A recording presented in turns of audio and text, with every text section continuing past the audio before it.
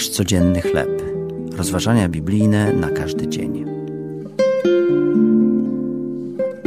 Bóg przemawia do nas. Tekst autorstwa Kennetha Petersena na podstawie pierwszej księgi Samuela, rozdział 3, wersety od 3 do 10. Odebrałem telefon z nieznanego mi numeru. Często pozwalam, aby takie połączenia przechodziły na pocztę głosową, ale tym razem odebrałem.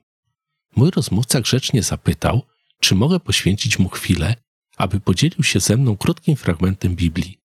Zacytował fragment z objawienia świętego Jana o tym, że Bóg otrze każdą łzę z ich oczu. Potem mówił o Jezusie jako o nadziei na życie każdego człowieka.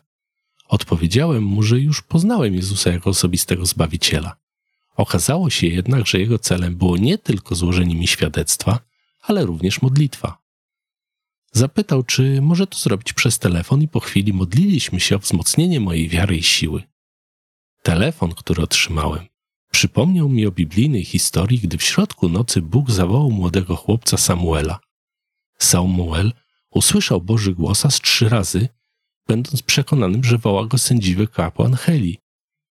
Ten jednak zrozumiał, że Samuela wzywa sam Bóg i poradził chłopcu odpowiedzieć: mów, bo sługa Twój słucha. Bóg może przemówić i do nas. Bądźmy więc przygotowani, by usłyszeć Jego głos i podnieść słuchawkę. Może to oznaczać, że będziemy spędzać więcej czasu w Jego obecności nasłuchując, czy do nas mówi. Pomyślałem również sobie, że Bóg może przemawiać do ludzi jeszcze w inny sposób. Może to my czasami mamy być Jego posłańcami. Możemy sobie myśleć, że nie potrafimy pomagać innym, jeśli jednak Bóg nas prowadzi, możemy zadzwonić do znajomego i zapytać: czy nie masz nic przeciwko temu, żebym się dzisiaj z Tobą pomodlił?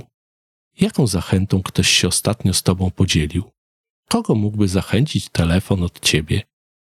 Drogi Boże, prowadź mnie do osób, które mógłbym zachęcić Twoją mądrością. To były rozważania biblijne na każdy dzień. Nasz codzienny chleb.